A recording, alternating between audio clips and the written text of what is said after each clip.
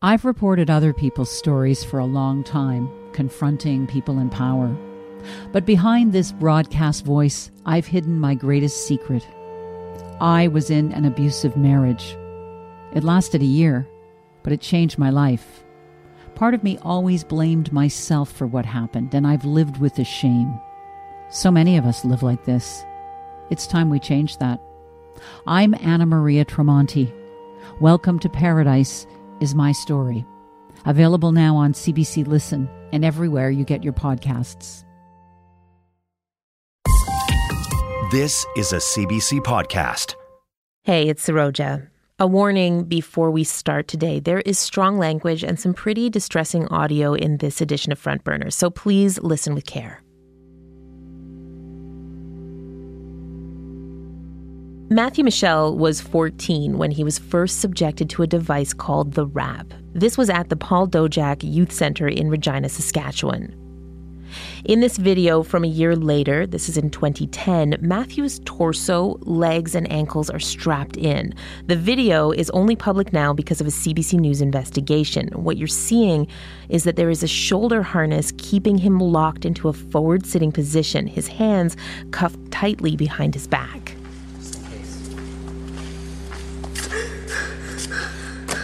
Fucking strangle me, fuck man, kill me already, fuck.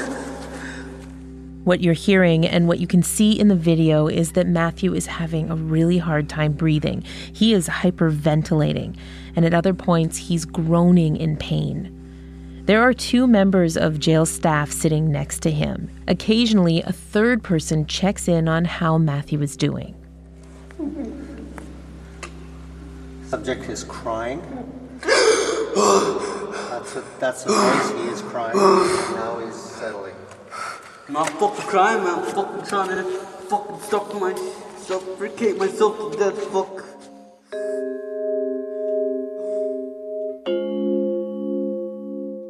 Matthew Michel was kept in that RAP for 3 hours that day. And over the course of his time in youth detention, he was given it at least 12 times. Today, I'm talking to investigative journalist Joseph Loiero about Matthew's story.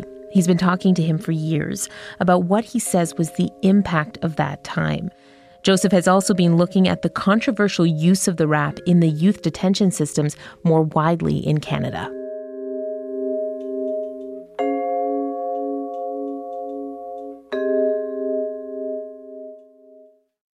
Joseph, hello. Hi. Matthew Michel is the young man who we are hearing in that video. At the time, he was 15 years old. He's almost 30 now. Can you tell me a little bit more of his story and about his upbringing?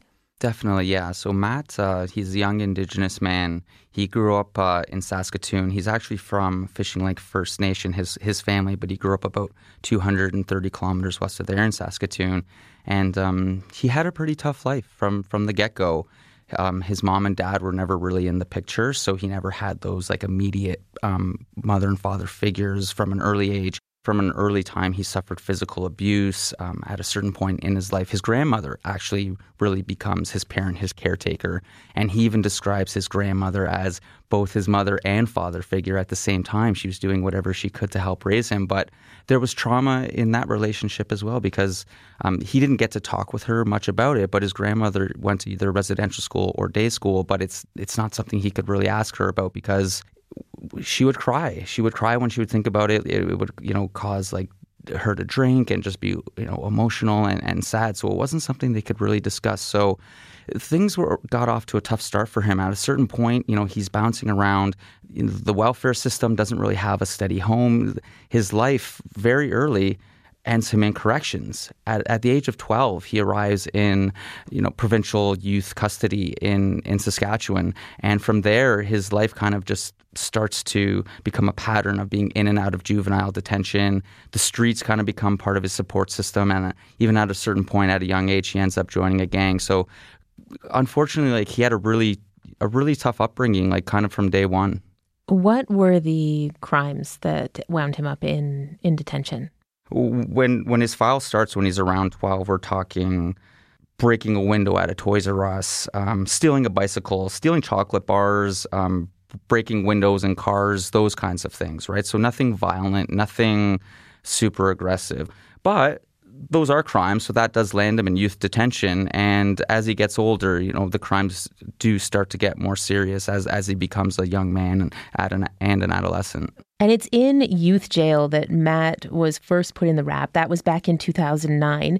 You've seen multiple videos of this happening. What do we know about the moments that led up to that point? The moments when Matt's getting put in the rap, they're usually for being even what the files themselves call defiance, passive-aggressive, disrespectful. Sometimes he's swearing at staff, giving them the finger, blocking his window with his mattress. So he's being a bit of a disobedient kid, and this is what gets him in trouble. And in a lot of the times in the video, he's not posing a threat to anyone. He's not posing a harm. He's not harming himself. He's not harming others. He's being essentially a pain in the ass. There was one time, in all transparency, leading up to one of the events where he did headbutt a staff member before he was put in it, so that did involve an aggressive act towards someone else. But in all the other events that we see, it's essentially for disobedient behavior. And at no times was he ever found to have been harming himself or harming another youth offender in any of these scenarios. In the one scenario I'm thinking of, he's actually pressed a mattress up against what is a door with this small window panel beside it, and he's blocked them from being able to see him. Can you tell me what happens then? At that point, the staff at the institution then enter his cell, and there's about 6 of them. They go in, they take him down, they bring him to the ground, they shackle him, they handcuff him, and then they place the device, the wrap, on him. And so they've got him cocooned in it. They clip his hands in the handcuffs, attach it to the back of the device, and now they've got him fully restrained. He's not doing well in the wrap, so at times he's fidgeting around, he's moving. Fucking bitches! At one point, he even slams his head against the wall because he's so distressed to be in the device. From there, staff place a motorcycle helmet over his head. They literally pick him up in the device and carry him out like he was a piece of luggage to another part of the institution, where they then leave him on a blue mat. Picture like those blue mats when you were in elementary school in a gymnasium, and he's left there. At a certain point, he's so distressed and distraught that he starts hyperventilating. He starts crying. Staff aren't able to comfort him or treat him. You just see him stuck in this essentially 90-degree position in a full-body restraint for hours. At a certain point, he starts convulsing and spitting up, so now he's got a spit hood. At a certain point, they say, "Oh, Matt, you're crying." He's saying, "I'm not crying. I'm trying to suffocate myself to death." That's the voice. He is crying. Now he's settling. I'm not fucking crying, man. I'm fucking trying to fucking suffocate myself to death, fuck. And so he's in that device for over 3 hours by the time they let him out of it. The thing that was interesting in that video is actually watching the guards, because they're very calm, and one is actually sitting reading a book beside him. They check in on Matthew, but they call him the subject. And it's clear that they are following guidelines, that this is institutional recommendations for how to do this. But it also feels very, as you're watching it, very dehumanizing. It's very removed. While Matt's literally on his side, literally having a meltdown, but they're so calm. And it's as if they're just following orders, right? They're not there to personally hurt Matt, but that's their job. Their job is to put this kid in a restraining device that the experts we've spoken with liken to torture. And we spoke with Dr. Gabor Mate, who's a childhood trauma specialist. And what he says is these guards themselves, they don't necessarily even know what they're doing. I don't know what's in the heads of these guards. I don't imagine they think they're torturing him. I think they're just doing their job. But he's experiencing it as torture. They're so detached from it all because this is what the correction system is, and this is what they know, and there's no correction in the correction system. That's the policy. This is what you do. So yeah, they're just following rules. But they're not calling him Matt. At times they do, and at times they're saying, "Are you okay?" But other times is subject is crying, subject is now doing this. It's a very dehumanized, removed way of interacting with him. How can any human being in touch with their emotions sit next to this kid? I'm not accusing them of being cold-hearted or of being ill-intentioned. I'm saying they're traumatized themselves. They're totally cut off from their own emotions. What it says about the protocol itself is that it's completely based on control of behavior and of maintaining power over people rather than trying to rehabilitate them. I want to try and let people imagine how Matt might have been feeling at that moment. And obviously you weren't wearing the wrap, but you've had a lot of conversations with him. Has he told you at all how it actually physically feels? He says it's like having your muscles pulled and torn. It feels painful. It really does, because there's 4 metal rods in there. You cross your legs and you're pushed forward, and it strains your muscles, and it feels like your muscles are tearing sometimes. Depends on how tight they put it on you. You can hear him in the videos screaming, writhing in pain. At certain points, the cuffs are too tight or the device is too tight, and he's yelling, he's swearing. Even now, as an adult, when he thinks back about being in that device, he just thinks about the thought of wanting to kill himself. Think of thoughts of suicide, things like that, because like that's how much pain you're in. You're like, kill me already, He says it was torture.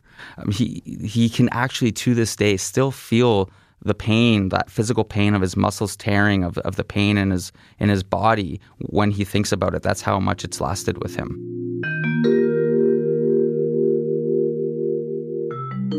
Oh man, I can still taste the blood to this day, yo. I used to bite my cheek with my tongue. So that's how I learned how to handle pain, is hurt my own self so I don't feel the pain that they're inflicting on me, because I'd rather hurt myself than let them hurt me.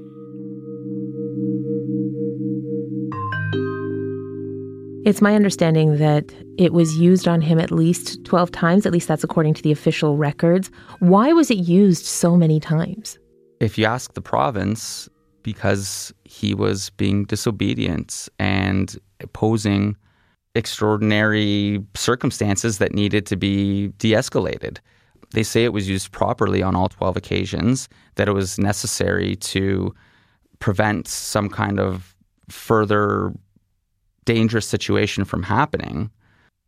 But when you look in the video, at times you can see he's on the other side of a cell door, not posing harm to himself or others. So some might wonder, well, what's the immediate threat? Who's he about to harm? He's not going to harm himself. He's not harming anyone else. He's not harming staff. So the province just views it as doing things properly and as per policy. Was there any kind of assessment done on Matt before the wrap was used?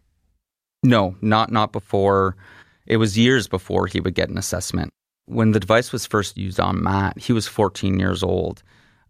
He doesn't end up getting an assessment until years later, after he's been placed in the wrap the 12 times. Then he finally gets an actual mental assessment. And it's so important because Matt has mental health issues himself. And when he was a youth in these detention centers, he was suffering from auditory hallucinations, which essentially means he would hear voices. And those voices would freak him out, and they would cause him sometimes to be disruptive, to be defiant. He would be banging on his door, kicking on his door. And I guess that's where some of the defiancy comes on. He was being a nuisance. He was being extremely disruptive. But in his head, he's hearing these voices that he's heard since he was a kid. And so part of what he's told us is that actually banging on the door for him would help alleviate those voices. But meantime, he's seeing threats. He's hearing threats all around him. He thinks the guards are threats. So he's swearing at them. He's yelling at them. And they're perceiving that to be him being aggressive or being defiant. But meanwhile, he's having a mental health crisis. But he doesn't get an assessment and any treatment until years after he's been put in the wrap on a number of occasions. So it comes much too late at that point in terms of avoiding being put in the wrap. I got put in it quite often. And every time I got put on it, I felt dehumanized. I felt worthless. It's hard for me to let go because of the thoughts you have when you're in there.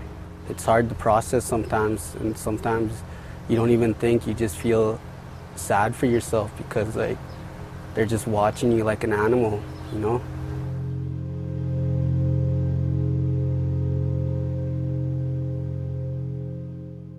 I want to look a little bit more closely at the wrap itself, where it came from and what its intentional, what the use was, what was intended. The device, what was it made for originally? Originally, and the wrap is designed by an American company, and it's been around almost 30 years. And it was originally made by American law enforcement and health experts for situations like law enforcement, where you're trying to detain someone, or in a health situation where you have someone who's just completely uncontrollable, but you need to help them out. And so we spoke with the president of the company that designs the wrap, and he's adamant this is a safe device, and what it's intended to do is put someone in a controlled and restrained situation, but in a safe way. And he says the reason it's safe is because with the people's legs out in front of them and seated in an upright position, that allows them to breathe. So that helps avoid situations where their chest is on the ground and it restricts breathing. Then we could just remind people what it actually looks like. So what you've described is their legs are out in front of them, but their legs are actually wrapped. They're literally wrapped in a full lower body cocoon of Velcro. And the upper body, your hands are handcuffed behind you. And then they take the handcuffs and they clip it to the lower body part of the device. So imagine yourself with your legs completely stretched in front of you, but with your arms tied behind you and clipped below you.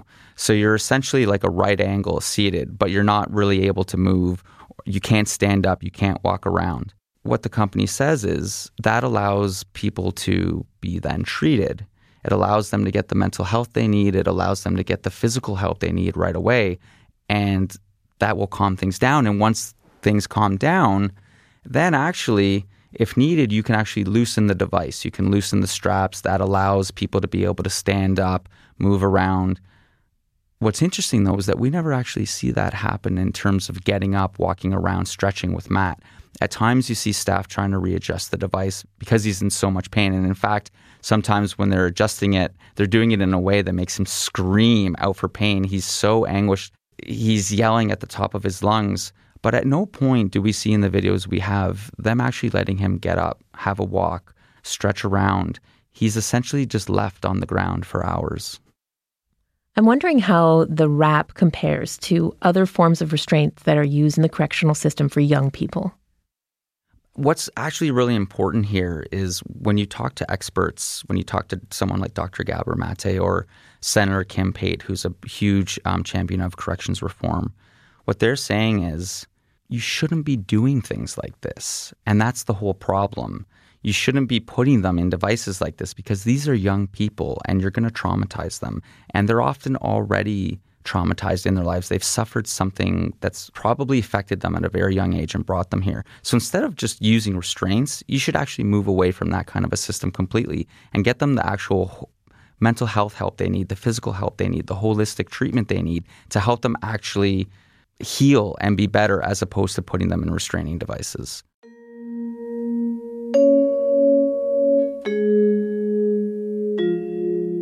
Trauma shapes how you see the world. When you don't experience safety right from the beginning, you live in a world that's dangerous. And when you live in a dangerous world, you're always in a defensive mode. And when you're in a defensive mode, you either completely shut down or you become aggressive. What they need is safety. When there's safety, the nervous system relaxes, and then the brain can start making rational decisions. Correctional staff are not trained to understand the psychology of these kids.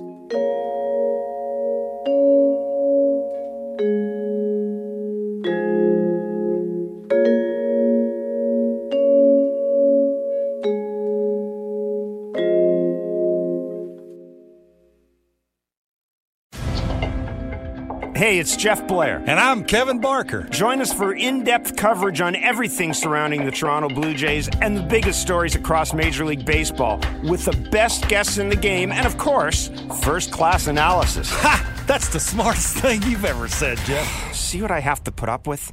It's Blair and Barker. Be sure to subscribe and download the show on Apple, Spotify, or wherever you get your podcasts.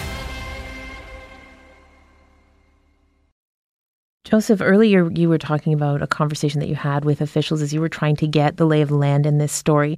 And I'm wondering, in Matt's case, this was being used at a youth detention center that was overseen by the provincial government in Saskatchewan. So what were the officials saying to you about why they use the RAP? We reached out to the province of Saskatchewan about this story, and their response was very minimal. And they say the reason for that is because Matt is currently suing the province, so they couldn't comment for legal reasons. What they did provide us with was the policies outlining what allows them to use the RAP in these scenarios, and it's supposed to be to prevent self-harm, to prevent harm to others, extreme circumstances of trying to escape, those kinds of things. But again, they're extreme circumstances. They're not supposed to be used as a first resort or punitively. But so we asked the province, though, well, how often do you use this device? The device is approved to be put on kids in your institutions. How often are you doing this? And the province of Saskatchewan says, well, we don't track its use. Where else is the RAP being used?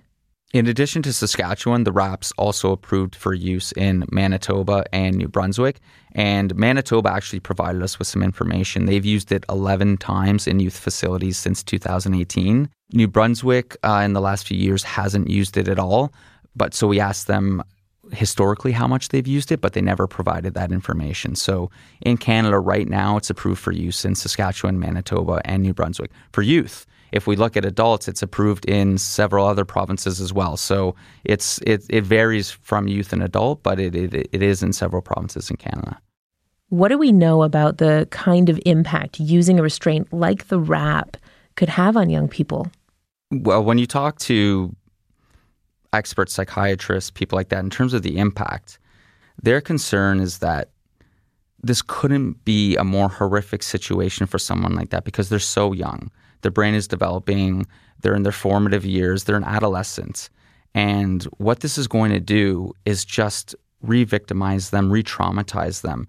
And you're just going to end up creating someone who ends up having problems with authority, someone who's going to potentially now end up going and committing more crimes. So now we have recidivism coming in, someone who's going to potentially develop addiction problems, alcohol, drugs, and someone who's going to potentially develop mental health problems. So essentially, we spoke with Dr. Gabor Mate, and he said you couldn't have a better school for creating the future criminal, the future drug addict, the future mental health disorders in people because they're so young and you're affecting them at such a young, important age when their brains are still developing.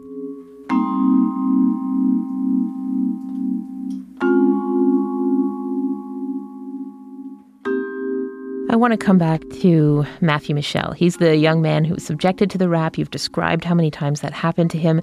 And a few years ago, he filed that lawsuit against the province over the harms that he alleges he sustained while in youth detention. As this case unfolds, and we're going to have to see where that goes, I'm wondering what his main concerns are about it now. The device has left Matt broken. And those are his own words. He says it broke him. So his main concern is that that doesn't happen to anyone else. I believe they should discontinue it and not use that device anymore because it affects a lot of people, not only myself, but my family members, and other families and other kids that go through that. I wish they discontinue that so they don't have to go through what I went through. You have been covering stories about Canada's prison system for many years now. If everything that Matt tells you is true, what do you think Matt's story and the use of the RAP tells us about Canada's youth detention system? People leave worse than when they went in, and that's the concern. When you do this to young people, when you are in a facility, when you're in the care of others, and instead of feeling like you're rehabilitating at all or getting on a better track in life, that you're just being victimized, you're being picked on, you're being bullied, in their minds, they're being assaulted, they're being abused. They leave psychologically impacted, psychologically traumatized. That then carries impacts into their daily lives. It affects their own sense of self. It affects their interactions with people, their relationships with others. Who do they rely on? Who can they trust? They leave scarred, and they're supposed to be leaving better. And what it speaks to is a lack of correction in the correction system. People are supposed to be able to get back on track in Canada. That's what Canada's correction system is. Literally, the word correction is in the system. But yet, we're just creating people who are going to create more crimes, create more problems, have lasting trauma, and then that just it affects our entire society, because then we see more crime, we see more abuse, we see more horrible things every day, and it's our correction system that is significantly contributing to that and creating that. I'm really grateful for your observations today. It's a really difficult story to tell, and you've helped us understand so much of it. Thank you very much. And thank you for having me.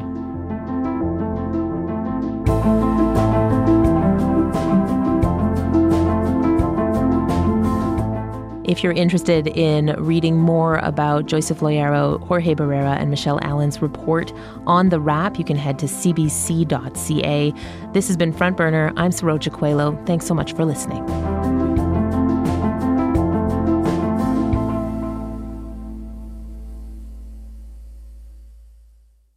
For more CBC podcasts, go to cbc.ca/podcasts.